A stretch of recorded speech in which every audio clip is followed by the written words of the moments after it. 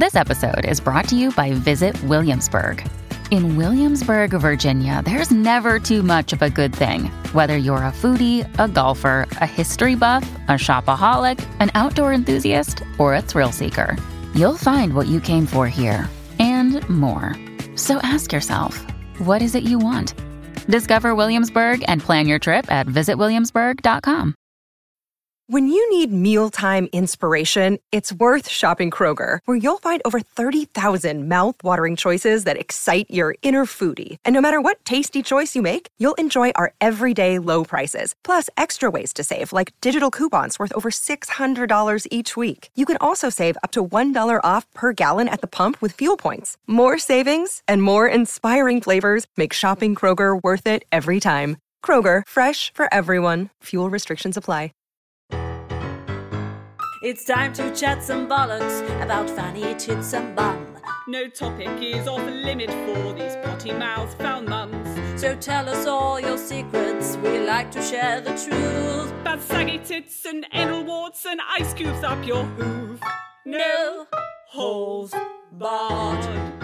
Hi, Laura. Oh my God, I sounded so nerdy then. It just sounded like you. Thanks. I was very excited. Real dweeb. Very excited to see you. I'm a dweeb. I look like a dweeb today. Feel like a dweeb. I don't know why. I feel like I've not seen your face in such a long time, and yet it was only a week ago. Why has this week been so long? It's felt for like it's just gone on forever and ever. We voice messaged and messaged each other pretty much every day. I know, yeah. We've had loads of I feel like I really comms. missed you. I missed Comms. you. Communications. How you doing? What's going on? What's happening? Anything exciting to report? I do have something exciting to report, actually, off the back of you. Oh, so the cock ring. Yes. Yeah. Did you write it? Obviously, I bought it. I bought it. It arrived. Toby was absolutely fucking livid with me because I wouldn't let him open it. I don't know what it is. I don't know what it is. Just wait. And I opened it. I was like, shit, you definitely don't need to see that. But we had sex last night. Meh. Oh, you weren't that bothered? Well, firstly, Steve had it on the wrong way round. And he said afterwards, he's like, oh, I had it on the wrong way round, Laura. Well, that's why then.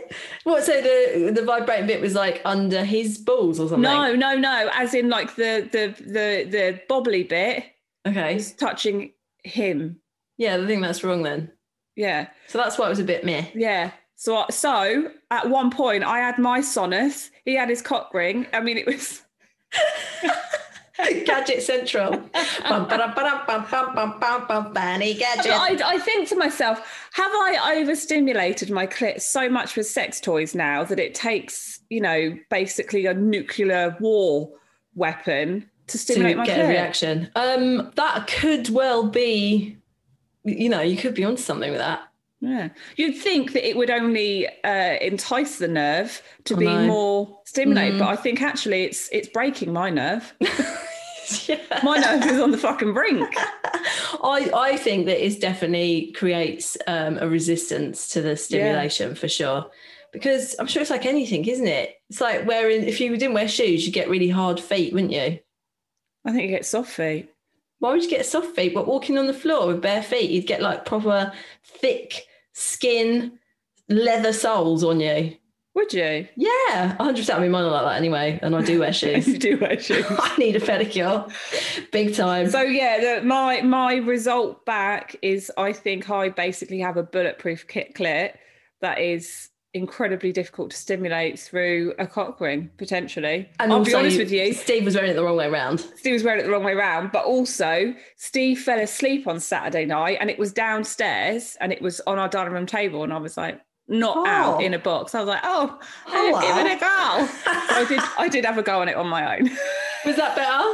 Yeah, it was. Yeah, because you had the right part on you. Yeah. It's very buzzy. It is very buzzy. Yeah, it's quite strong. So yeah, I'm not giving it a 10 out of 10 yet. Mate, it's the curse of the sonus, isn't it? It is the curse of the sonus. It's although we don't want to talk about it anymore, but that's give us a thing. Fucking partnership. We need to come up with our own sonus because I do believe if there are two people that know about their clitorises, it's me and you. Well, I did actually have a lot of messages off the back of the cock ring saying, give me the address. Where did you buy it? I need one. I had so Give me many the address. I'm going to drive there now. I need it immediately. 20 quid as well, which I think is very reasonable. Yes, it is. It's really reasonable because a vibrator is normally a bit more than that, isn't it? Like what are you talking about? 35, so just to report 40 back, if it doesn't work very well with your partner, give it a go without. Give it a go. Yes, it's a multi-purpose tool. I am one step off just being a single woman. You really are. Oh, I'm kind of jealous that you've had some sort of sexy fun because, on Saturday night, Rob went out. And I went to bed really early because Edith woke up at 4:30 a.m. on Friday. That's unspeakable. Oh, my Lord. She was doing all right. She's still consolidating. She's still fucking consolidating, cunt. Just get over the consolidation and just let's move past that phase, yeah. So I was knackered. I went to bed at 8:30 on Friday night. Oh, Lord. Raver. And then Rob, he fucking went to the pub, Laura. He didn't tell me. He just literally left. So then I woke up he woke me up probably about 1 o'clock and he was standing at the end of the bed.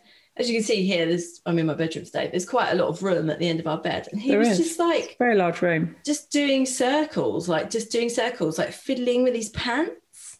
And I said, Rob, what are you doing? Rob, what are you doing? He's like, oh, I'll go to the toilet. I was like, yeah, this isn't the bathroom, mate.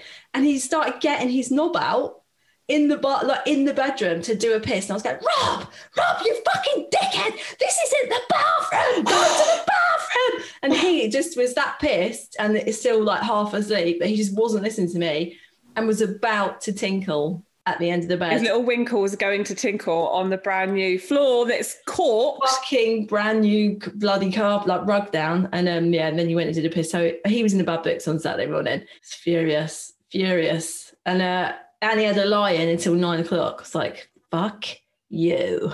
You're dead to me. Not happy about that. Not happy about that. I'm so pissed off. No sexy time for Rob this weekend. No sexy or cock ring time at all. Absolutely not. The opposite. Googling divorce. I've got an icebreaker for you, actually. Oh, yes, please. Hit me. And I feel like this week's one is so in tune with me and you. Okay, brilliant. So the icebreaker for this week is, what is the most awkward moment that you have experienced that you created yourself? Oh my God, that's like, do you want to just take any example from any moment of my life? I know that there will be many. Interacting with other people. Yeah. Oh my God, that's so hard. I think generally my humour can lead to awkward sort of, reactions because it's quite, as you know, it's quite extreme. It's quite full on. Yeah. And a lot of people, surprisingly, thankfully not the listeners of this podcast, but a lot of people don't get my humour at all. I think they're massive cunts. Yeah. Well, they either take it too literally, because I am quite sarcastic, I'd say. Yeah. Or they just think I'm like the most disgusting human being that they've ever met, which they're probably not wrong. It's weird though, because I'm on the same page. I'll say something, you'll be like, no one's laughing. Okay. I'm like, joking. Maybe I'm not. And then, when you do that joking, oh, I'm not joking. And then they still don't laugh. And you're just like, oh, for fuck's sake, get me out of this hideous situation. And the thing is, to me, I keep talking. Yeah. I don't know when to just shut my fucking mouth. I think I do the opposite. When that happens loads of time, and I make a misplaced joke, I think is probably, the root cause of most of the awkward situations that I've been in. I then just go completely silent and retreat and don't say anything. And all I can think about is, like, why did I just say that, man? And then that just consumes me for the rest of the evening. And I can't enjoy myself. Well, I don't enjoy myself and I continue to talk. So I think I have the opposite of the experience because I'm then going, okay, I've thrown the line out. Now I need to reel it in. Yeah. And it's like, definitely no one's taken to the fucking bait. Okay, Laura, shut up now. Yeah, just talking utter shit. It's hideous, yeah. And it will be things like, I've even been in a situation before where I was like, I had diarrhea yesterday, because it's like, nobody needs to know about the fact that I had diarrhea, and especially if someone who doesn't get a poo joke, it makes it worse. And then they stare at you like you're a fucking lunatic. Have you got one example of such an occasion? What, other than the most recent one where I was at the opticians and pretty much cracked onto the guy? He looks so much like Donald Sutherland. He's an older guy, but I was like, oh my God, I could sit and listen to you for fucking hours. And Elliot was getting his eyes done. I was like, has anyone ever told you you're like a young Donald Sutherland? And he was like, no one's ever told me that. And I was like, well, I just really look like him. I was like, I'm not hitting on you. He was like, no, I don't think you were. And it just got so fucking cringe. And Elliot's just sat in the seat like... Yeah, what was Elliot doing? Elliot was just sat there silently, like absorbing all of this awkward tension. I was like, oh, you know, like you even sound like him. Seriously, like you look like a lot younger version, because obviously older Donald Sutherland, he's like fucking 95 now. So you don't look rough like that because you're clearly still working anyway. So you can't be at retirement age. And he's just staring at me like, what the fuck is coming out of her mouth? And then the worst thing is I went downstairs and Elliot's like trying on these glasses to get his prescription right. And then I said to the fucking guy that was helping us, I went, do you not think he looks like a young Donald Sutherland? And he was like, no. I said, has anyone ever said that? And he went, no. I was like, okay, great, good. It was horrific. But that's me. I just won't shut my fucking mouth. Oh, I love it. That's brilliant. You go with your Idris Elba. This was less about me talking shit. And it was more, I think maybe actually a lot of the time it's my behaviour. Like I become really... sort of like clumsy and just a bit flappy when I'm feeling nervous, and I just talk utter nonsense as well. I can't string a sentence together. Even did it yesterday. I went round to a friend's house and she had like a couple of mates round for a little brunch thing with the kids and blah blah blah. And like for the first hour I just felt awkward, and just the stuff that was coming out of my mouth, I was like, that doesn't even make any sense, until I like relaxed into it, and then it was okay. But you know, when you just put words in the wrong order. Okay, so I went to Argos. In fact, it was a heat wave, that's why I was at Argos. So it was absolutely roasting hot, don't do well in the heat. I was a sweaty mess anyway. Edith was probably about 3 months old, so breastfeeding like every 30 seconds. Went to Argos to buy a fan, and had to feed her, sat, you know, at collection point A, feeding her.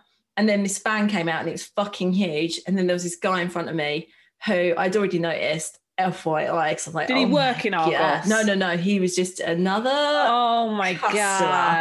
And the shoulders, the muscles, the arm definition, he was just a hattie. And he turned around and like looked directly at me when the guy brought the fan over. And obviously I'm there with my tit out like, just like dripping with sweat. And Edith just like, and then he said, would you like me to take that to your car? And without really thinking, I was in the middle of a feed, rather than going, yeah, I'm just going to finish feeding the baby, that would be amazing. I just went, yeah, sure, let's go. And so like got up, still trying to feed Edith. And he sort of walked next to me, and he was just so good looking, looked exactly like Idris Elba, just fit. And what I hadn't noticed, because I was just talking absolute gibberish to him, my tit had come out of her mouth and was just hanging out. And in fact, had like a strappy top on like this because it was so hot. So just had a whole tit out, walking across the car park. And with a child desperately trying to reattach the nipple. She was so little at that point. She was still doing that mad routine thing that they do. So she was like Stevie Wonder doing a number, just trying to find my fucking tit. And then he got me to the car, and I sort of like, look, see, like tucked my areola back in, sweating even more at this point from just the sheer anxiety. And then I said something really weird to him. Like, I'm pretty sure that I said, why, thank you, kind sir. I said something like that to say good morrow. You know, like, it was so fucking weird what I said. It's like, I've never ever signed off a goodbye to anybody like that, but he just filled me with such nervousness and sexual excitement. I want to meet him. Oh God, he was gorgeous. I bet he was like a pediatric surgeon as well. Probably. Like, oh my God. And he just sauntered off into the distance with these beautiful biceps and left me in the car park like tit out with a rooting baby shooting milk. So that was pretty awkward. I didn't really create that situation though. That just kind of, you know. Well, I'd say you did create it upon me. Did I? Because you were there. And your level of awkwardness was just like, no, it's fine. I will soldier on through this situation. I wonder if he remembers me. Do you know what I mean? Like, if I had as much of an impact on him as he's probably like, God, remember that mental red-haired woman that I tried to help? Yeah, I know, but the thing is, he obviously felt connected to you because he made direct eye contact. Oh my God, there's something so sexy about that, isn't there? It was that, or he was trying not to be pervy and look at my tits because they were out as I was breastfeeding. But he got an eyeful of them anyway, so. Either way, what a man. What a man. What a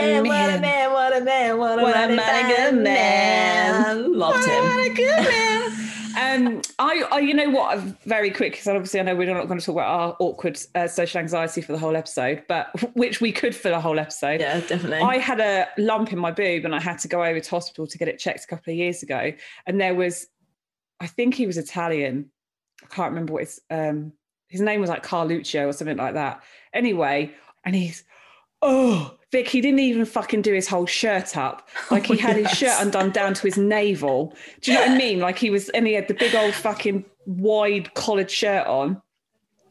To be honest with you, on reflection, I think slightly arrogant, to be fair. Right. And I got called through and I was praying for the old consultant, but I didn't. I got him and I was just like, oh my God. And before he said, well, okay, I need you to take your top off. There was obviously a female lady there.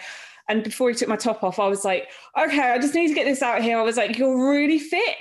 And I'm finding that really difficult to cope with because you're about to see my tits. And I'm really worried about the fact that my tits aren't basically live up to your expectations. And he was like, he just stared at me like, okay.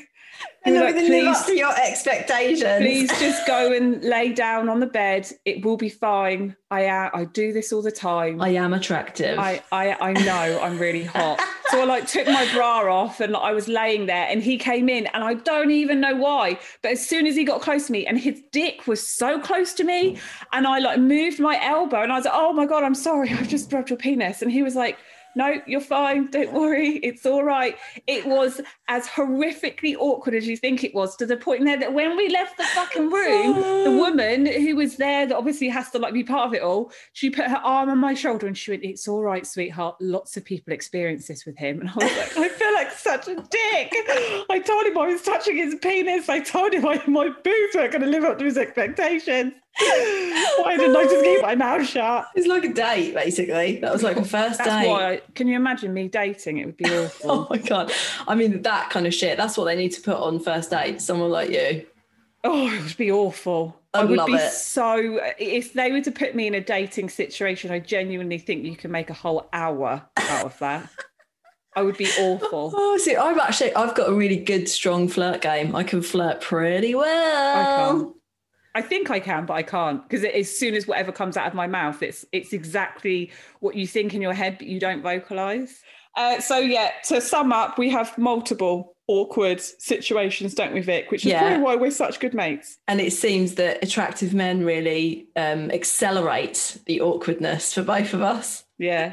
So if you're fit, don't talk to me. I did actually have a little bit of that when I met Rob, because when I initially walked into the place where I met him, I thought he was so good looking that I found it really hard to even give him eye contact. And it was just a bit like, it was like love at first sight. Yeah, it was. It was very handsome. And he loves a very low down unbuttoned shirt, than the old Casanova Robert. With his 20 rings. And his 35 necklaces. So, did you know? No, I didn't. This is a bit, I can't really say, did you know? Let me ask you I'm going to phrase it differently. Have you ever wondered why witches are depicted as riding on brooms? No. I think you need a jingle for this. I know, I need to write one, but it's just it's another one of those things, isn't it? Where it's like, can't be fucking bothered. Something fucking else to do. Instagram alone is a full-time job, and then I hear you. Everything else on top of it. Anyway, I'll do one now. So have you ever wondered, especially on Halloween, why witches are depicted as riding on brooms from the nighttime sky? The truth lies in science. This is what it says. The historical depiction of witches riding broomsticks has its origins in hallucinogenic plant pharmacology as popularised by Shakespeare, which would be from Macbeth, right, with the three witches. Is it three? Yeah, three. Boil. Cauldron. Yeah, what do they say? Hoil, boil, toil and trouble. That's it. Isn't that from Bedknobs and Broomsticks? Probably. Okay, so hallucinogenic chemicals called tropan alkaloids. The fact that you even pronounce that. I know.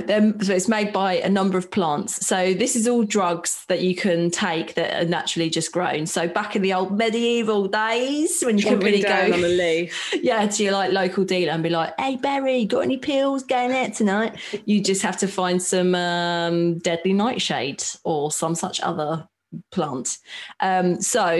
During the Middle Ages, parts of these plants were used to make brews, ointments, or witches' salves for witchcraft, sorcery, and other nefarious activities. That's a good word, isn't it? It is, very grown-up word. So somewhere along the line, the observation was made that the hallucinogenic compounds could be absorbed through sweat glands in the armpit or via the mucous membranes of the rectum or vaginal area. So they basically shoved leaves up their vagina and bumhole to get high. Yeah, to get high. Although I know that wasn't it Joanna Lumley that stuck speed up her ass or cocaine? Debbie Harry had it blown up her ass. But with a Hoover? Yeah, Hoovers don't blow. Oh no, they suck. No, like literally just make a little pipe. Henry. Like a little bit like that Irish flute that someone masturbated with last week. You can put it in that and blow it up there. Like a spitball. Puff the Magic Dragon. That's like up the bum. Magic Dragon. Debbie Harry had it blown up a bum. Who goes, I'll blow up your ass? Steve would. Love him. Are you joking? Debbie Harry's probably one of the fittest women that's ever existed. Back in her heyday, oh lad, she was someone else. I would have done it. She's not mine. I mean, I'll do it now. Debbie, if you're interested. Debs, call me. Call me. As always, I mean, how many times do I have to reference my hemorrhoid-laden arsehole? But ain't happening to me. No, well, I mean, I'm not laden with hemorrhoids, but I just can't bear the thought of a, McDonald's straw being shoved up my arse and a whole load of cocaine being blown up it. What would that feel like? It feels so strange when blowing up your bum. Yeah, gross. Anyway, so that's what they did. They wouldn't eat it or drink it. They would use the broomstick to sometimes sort of like mix up the mixture with the end of the broom and then put that up their vag, mainly their vag rather than their bumhole. But apparently what it does is it bypasses your intestines and then it's absorbed into your bloodstream quite quickly. Okay. So with a lot of like natural drugs, you can get really bad stomach ache because obviously there's toxins and stuff in it. But that way you sort of bypass having the tummy ache. So wow, pretty, shut up your vagina. Nifty way to consume deadly nightshade. Where do you even pick deadly nightshade? I guess in the forest. I would be dead within minutes. I would be dead. Like if I had to forage, I would basically live off of blackberries, which only grow once a year, and grass. I wouldn't know, like mushrooms. I'd be foaming at the mouth within 25 minutes and dead within 30. Mate, we can't actually eat grass because we can't process the. Oh shit! Yeah, isn't it your something gallbladder? Yeah, something that or the appendix. That's redundant now from when we used to eat grass. So, hey, there we go. Who else told me that? Who? Factless Steve. Factless Steve. He isn't factless. He's full of fucking fact.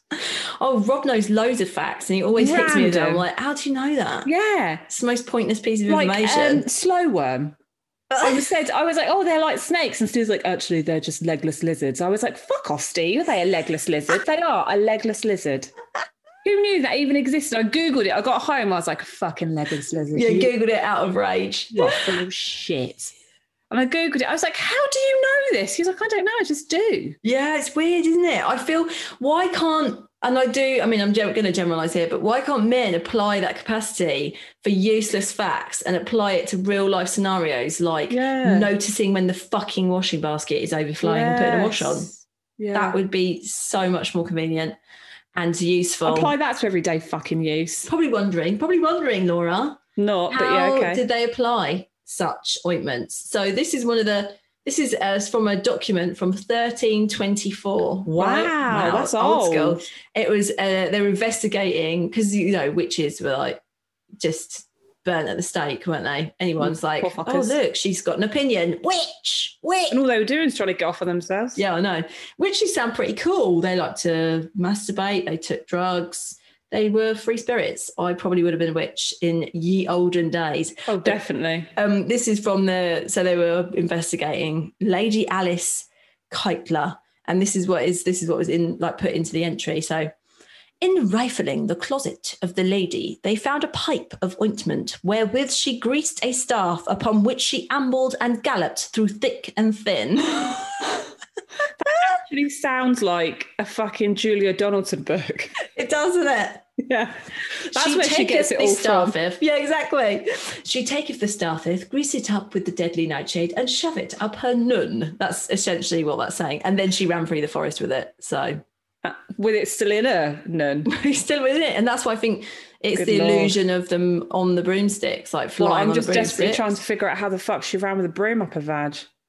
Yeah, I know. Angles and everything, isn't it? It's amazing the desperation us women go to just to get off, isn't it? So if you look at a lot of artwork that depict witches, a lot of time the witches are half naked, astride broomsticks. Because they got the fucking broom up their vagina. That's why. Because they are rubbing their clitoris with it. And then that particular type of drug, that it was the tropane alkaloid hallucinogens, they evoked dreams about flying. So that's the connection. So maybe if you weren't quite, if you were off your head and you thought you were flying, you're like, wait, look at me, wait, I'm on this broomstick, wait, flying. For the first time ever, Vic, I have to question what the fuck you Googled to come to that conclusion of like, I know what I'm going to talk about this week. Why witches are known to fly on brooms. Oh, dear. I searched for interesting historical sex facts. Oh, well, there you go. Found some really, really interesting ones, actually. There was another one that said that the ancient Greeks used crocodile dung as a spermicide. They must have had such horrific infections. Mate, that's going to kill the fucking mood, let alone the sperm. Kill the mood, yeah.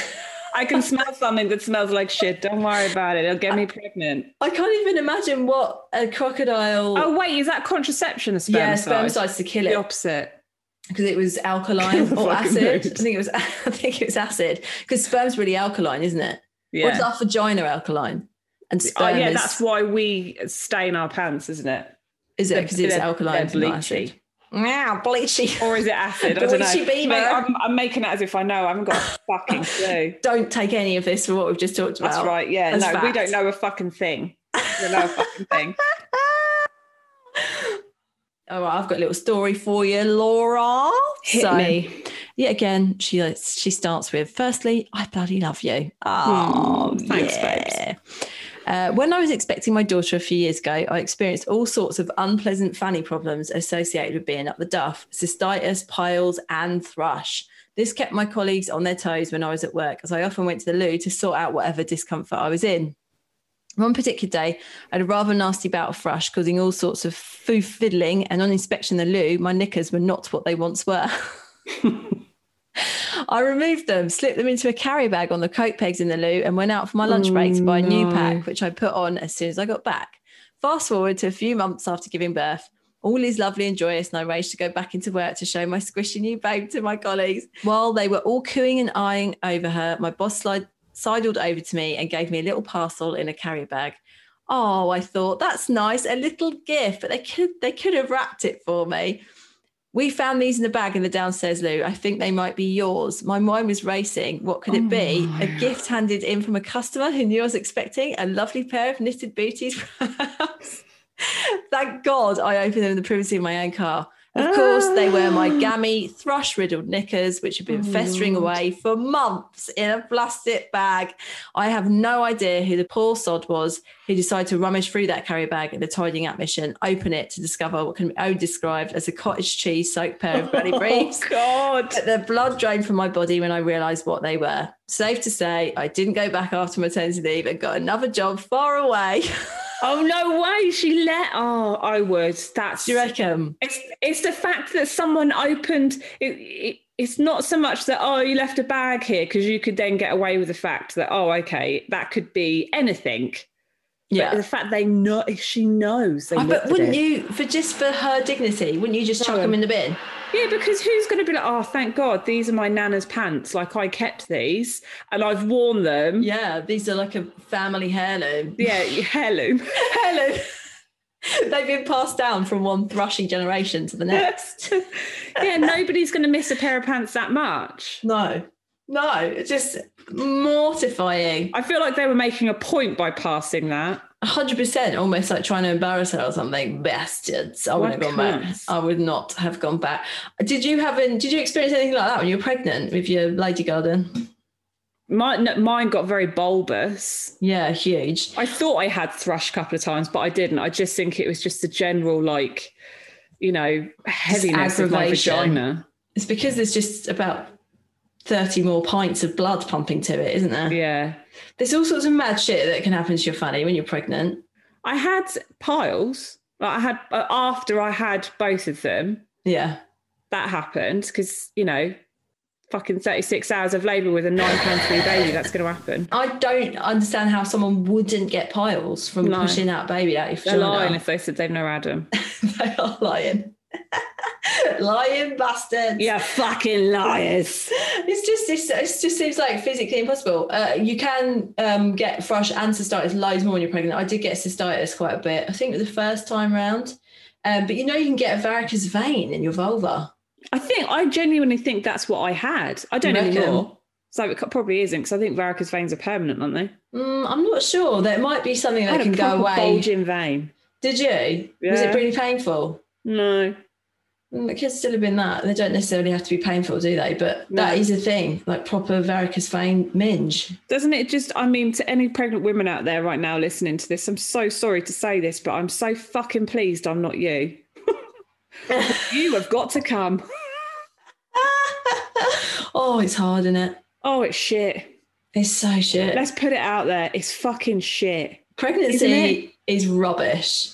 And then the early part of having a baby, like the amount of people that I'd speak to, they'd be like, oh my God, I just love it. And I'm like, what? What are you talking about? I can't wait to have a newborn again. You can't wait to have your eyes so fucking so tired they feel like they've dried out. Oh, no. Every time you blink it hurts. It's awful. And things like, as well, as no one talks about, it's like the amount that you sweat as well. Did you have that? Yeah, with Toby, horrific. I thought I had an infection.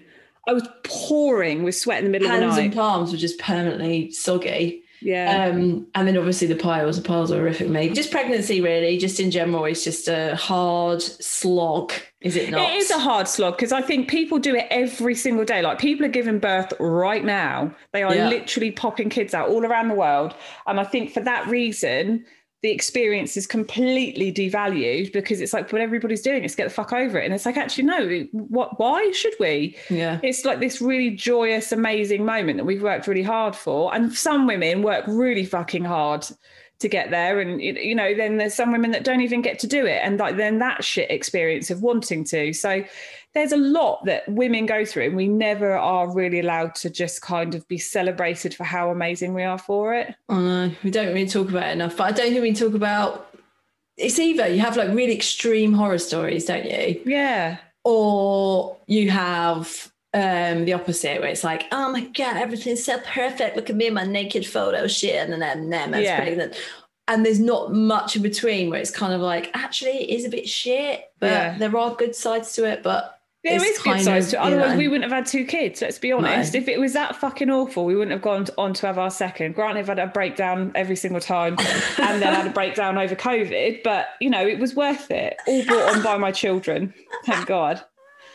I love them. They're so precious. They are. And that's the mental thing, isn't it? It's like the trauma that I have gone through to have those fucking kids. Mentally, I would do it just for them, because I love them that much. Like, that's how nuts your love for your children is. Oh no, it's all consuming.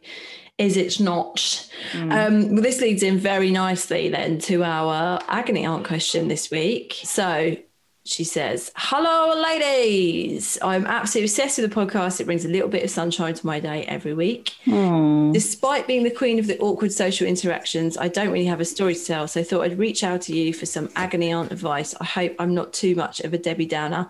Never too much of a Debbie Downer around these parts. My whole life, I've never known what I wanted to do as a job or passion, but I always knew that I wanted to be a mum. I'd always been the one who kids gravitated towards, and as a teenager, I was the village babysitter who everyone called upon. After careful planning, I welcomed my son in the middle of 2020. Since then, it has become painfully obvious that I'm not the mum I thought I was destined to be. Don't get me wrong, I knew it wasn't going to be easy, and I knew there would be good and bad days, but I genuinely thought that since I had nothing else I was particularly gifted at, this would be the one thing that suited me. I don't know any other new mums, as COVID stole a whole lot of special moments for us, including any baby groups, but a few friends with slightly older kids, and they've all said that everyone feels like this and you're doing a great job. But no one has actually been able to offer any advice or made me feel any better about motherhood. I just feel like I've lost myself. And although I love my boy to the end of the earth, I can't get over the disappointment of how I'd expected it all to go. I know COVID is somewhat to blame here. Even so, I didn't know I wouldn't recognise myself after having a baby, both inside and out. The old me might well have been destined to be a mum, but new me is not. How do I keep a positive mindset and not keep comparing my current situation with the mum I had visioned to be? Bless love. her. Fucking hell, all I could say to any parent who has welcomed a child in the last 18 months is you are doing far fucking better than I would. I can't imagine having a child during COVID. No, it's been such an incredibly trying time anyway, but to not have any community around you and family and friends to support you. Or even have a fucking partner that's allowed into hospital with you because, you know, we're not going to go there though, are we, Vic? I'm not even going to open that can of worms. No. That email basically, I can totally relate to everything that she's saying. Oh my 100%. God, everything. Yeah. Because that's exactly how I felt. I thought I was good at things. Not that part. I didn't think that motherhood was going to be like my main calling in life, but I certainly always considered it to be one of the most sort of significant things, I suppose, that I would ever do. And it has been, but I'm definitely not the mum that I thought that I would be. And motherhood is definitely not what I expected it to be in any way, shape or form. I don't think there's anything about it that I thought would be the way that it is. And everything that I thought it would be, other than like the unconditional love, that is definitely there. And loving someone so much that it's like you would actually literally kill for this child. Yeah. But just the experience of motherhood, it is just one punch to the vag after another. It is. Do you know what I mean? It's like repeated bouts of thrush that you can't keep under control. No. Just when you think you're on the cusp of a breakthrough and it getting better, you get smacked with some more. It's ever evolving, isn't it? Yeah. I mean, I was a really smug wanker before I had kids. I was 26 when I had Elliot, so I think I was quite young, really. But I thought I just knew. I just genuinely thought I knew what I was doing. And I knew that when I'd go into motherhood, it's going to be tiring. I know it's going to be hard, but like this will be the beginning of something amazing. And then within, I don't know, around 45 minutes in, I was like, fucking hell, this is so shit. 45 minutes. Yeah. Like, laying there basically in my own blood, piss and shit with a baby that's just absolutely ruined and annihilated my vagina with his massive head. Yeah. And I've got to try and care for him. And there is literally zero fucks that anybody's going to give about it. And I think you're constantly worried about voicing that because the fear is someone's going to turn around to you and go, what the fuck is wrong with you? Yeah. I don't feel that way about my kids. And there will be a cunt out there that will do that. But I do genuinely think they're fucking liars. Yeah. Yeah. I don't know how you can't find it challenging when you are looking after, especially in the early years, like Edith's 2 and a bit. So draining. Oliver's 4. Edith is she's just such hard work, and she really out of the two of them, she's just her tantrums are next level. I find that really hard to cope with, because she just loses her shit on like another level compared to the way that Oliver ever tantrum. Mate, I just want to tell you, I'm 5 years into that second kid, and it is definitely not easing off. No, but like on Saturday, horrific tantrums. Yeah, on Saturday. Oh no, yesterday when we were about to go round to my friend's house, I was trying to get them ready, and just the simple act of getting her shoes on, it just like spiraled out of control over the space of about 10 minutes.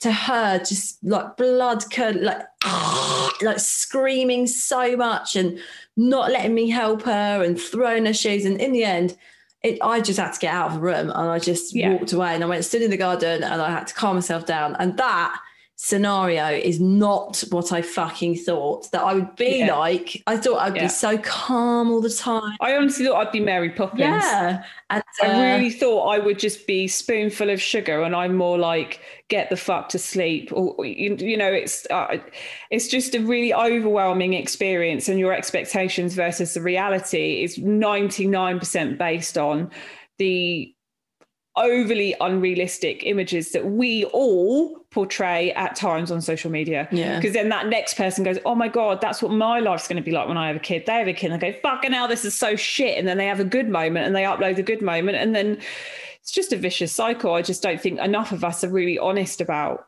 parenting. No. So, because it's shameful. Yeah. And you are made to feel like you're not a good enough mother if you do voice any differing opinion than the motherhood is amazing. If you speak up, you're a weak woman if you dare to admit what we're all thinking. Yeah, like you shouldn't be allowed to have kids if that's the case, and all that shit. It's like, fuck off. So toxic. You're allowed to have a shit time. That's the bottom line. Yeah. And everything in life. You like this whole Mum of the Year award. I mean, I'm not bitter about the fact that I've never been nominated for it, but it's like this arsehole opinion that if you're squeaky clean and look like the fucking sun shines out of your arse, you're considered the best mum of the year. And it's like, no, that's horseshit. You know, we all have to be a certain way. And then when that's all over fucking Hello magazine and Heat magazine, whatever fucking magazines are out there, it then dulls down your experience, because then those people are looking shiny and fucking photoshopped and talking about how easy they find motherhood. Yeah. And you're like, oh my God, what's wrong with me? There's nothing wrong with you. You really are just like every other parent trying to get through. Yeah. But that's why it's really important to have voices that are more honest and more truthful. Yeah, it's about fucking like time. Yours, Laura. Like yours. And yours. And mine. And yours. And as much stick as we get for it, I think, of exactly that, of like, you don't deserve to have children, you're a terrible mother, blah, blah. Fuck off, mate. Fuck off, Brenda. Yeah. No, you're a fucking terrible mother for feeling like you have to spend 12 hours on the fucking internet slagging other people off. Go look after your kids, you cunt. So what, like, actual tangible advice can we give to this lady? My tangible advice is, which isn't really advice, but it is, love yourself and know that sounds so fucking wanky, doesn't it? But really connect with the fact that you aren't alone and you're going through something that so many people are struggling with right now. Yeah, and we all are, like, on a daily basis. And it fluctuates, doesn't it, Mother? It feels so isolating. It really does. And I think not having people to talk to about that. She said she's not been able to make, like, the mum friends or whatever. You know what? That is part of the motivation of going online and talking about this stuff, motherhood and how hard it is, whatever. And for me, was that I didn't really have anyone to talk to about it, and I was quite alone and isolated. And that became a community very quickly where I felt less alone. It's exactly the same for me, Vic. Same thing. I'd had a Toby. I was trying so hard to reach out in different ways to people just to feel connected and less alone, and just wanting to speak more openly, because I felt like I couldn't probably do it bravely around the people that were around me at the time. Yeah. And, you know, obviously what came back were people going, that's actually, I feel the same way too. Yeah, I'd say for me, that's definitely been a huge help on my motherhood journey, is being able to share it all with people on the internet. It's weird, isn't it? It's kind of weird when you think about it. It can have a real positive impact. It's just you have to focus on the positivity of doing it. And also, you know, we are coming out of COVID now, so hopefully that experience will change for her and she'll have more opportunities to kind of be part of a community of women who are, I can guarantee, especially if their children are the same age, going through that same struggle as she is. Yeah, definitely. And her little one must be 1, right? Because she's born in 2020. So, you know what? I'd almost peg it down to the fact she sounds like my friend, to the point where I'm like, is it her?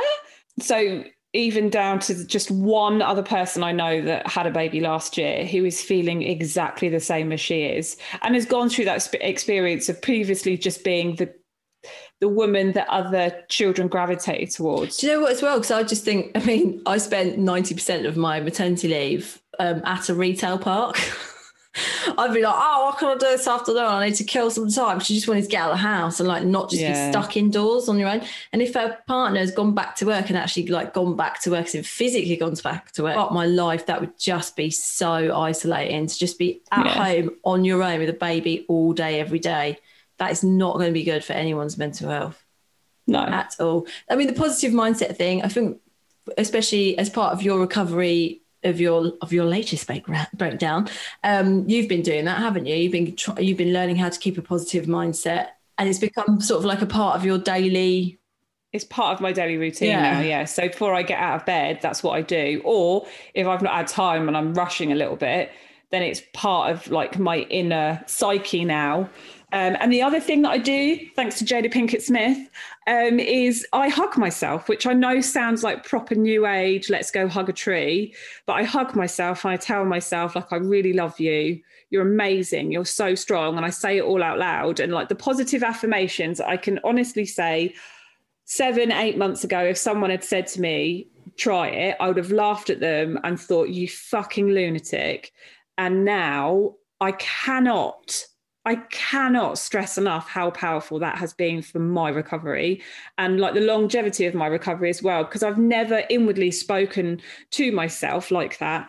I've invariably spoken to myself inwardly quite negatively, over-analysed, over-criticised myself for not being a good enough mum, or I didn't do this right, and focusing on the things that I fucked up on rather than focusing on my successes. And so that's like a really powerful thing, I think, that all women, especially because predominantly we are put down and made to feel inferior, our failures, and we're not often sort of celebrated for our successes. So positive affirmations, meditation. I think so. But then I think that part of positive affirmation, I think there's an element of that does become quite almost a bit of meditation, because you're having to hone in on your inner voice and just tell yourself and believe. And there's no point in saying, I love myself, I'm worthy, if you don't believe it. You have to start with the things that you believe. But then saying that though, you might not believe it at first, and you do have to say it. Yeah, I mean, from my point of view, whenever I would say the things that I didn't believe, so if I was like, you know, I love who I am, if I was saying that to myself, I'd get horrific anxiety because I just knew I didn't believe it. So I started off with stupid shit like I brushed my hair today, or I did a really good job of brushing my teeth. I know that sounds so petty, but when you feel that worthless about yourself, you do have to start from the bottom, and you have to, it's self investment, and it's not going to work after 2 hours. You've got to keep on it. You know, it's a practice, isn't it? I think really it is a practice. And I think when you haven't done it and you're starting at the bottom, which I have, it feels like such a long road, but it's the best thing I could ever suggest anyone do. Well, I think that's excellent advice, basically. And if you wanted any ideas then for positive affirmations to say, you can just look online. There's loads of stuff on Pinterest. Yeah, there's loads of stuff. And like a list of things to be grateful for. Yeah. You know, and it's not just about the big stuff. It's like, I'm really grateful for the fact that I've got an oven. Yeah. I'm grateful for the fact that I've got flour in the cupboard and I might make a cake. Yeah. Or, you know, like all of these really simple things. Or make a gratitude list of motherhood, whatever it might be. Just work on it. Yeah. You know, it's really, really valuable. Shall we make one up now for a gratitude statement for motherhood? Go. Okay, so I do one, you do one, yeah? All right. So, oh fucking hell, this is going to be tough, isn't it? Digging deep. I've lost my need to shave as often. That's a good one. I've let go of that. I've accepted my body more. Yeah. Than I ever have in my that's whole a life. good one. Yeah. Oh, that's a really good one. Even though FY it looks the shittest that it's ever I accept it now. I accept that I will always have dark eyes. When I have a full night's sleep, it feels like the best day of my life. When my kid says he loves me, it feels worth it. Oh. That's a good one, isn't it? Yeah, that's sweet. Well, I've run out. That'll do. Yeah, fuck it. Let's round up. Our kids are cunts. We get pissed off with them. We lose our shit. Sometimes we have to walk away, scream in the back garden. That doesn't make us bad people. No, and at the end of the day, human. we love them, and that is the important thing. Yeah, there we go. Just take each day. God, that was heavy, right? That was a heavy man. Heavy. But that's what we love about this podcast, is that we can flip between clit chat and then the more serious things, like how shit motherhood really is. And the only reason why we have all of this shit is because you keep sending it on in. Oh. So that leads me quite nicely onto, if you would like to send us any stories, agony aunts, questions, anything like that you wouldn't share with anyone else. We have completely turned back on ourselves, haven't we, Fit? Yeah. And we will now say that you can, because it's just fucking easier, you can either send them on Instagram, and you can find us on Instagram at No Holes Barred Podcast. And you can DM them to us, or what else can they do, Vic? You can email them to noholesbarredpodcast@gmail.com, and always rate and subscribe. Slags. Laura did such a unimpressed eye roll then. It was a heavy eye roll, wasn't it? Backing out, still banging that bloody drum. And look forward to reading more filth and trying to solve your life problems. It's been a joy. It has been a joy. Always is a joy. I love seeing your face. I love hearing your voice. You are just the best. No, feelings mutual. So until next week, Slags. Yep. See you next Tuesday. Ta-ta, ta-ta. Ba-da-ba-da-ba-da-ba.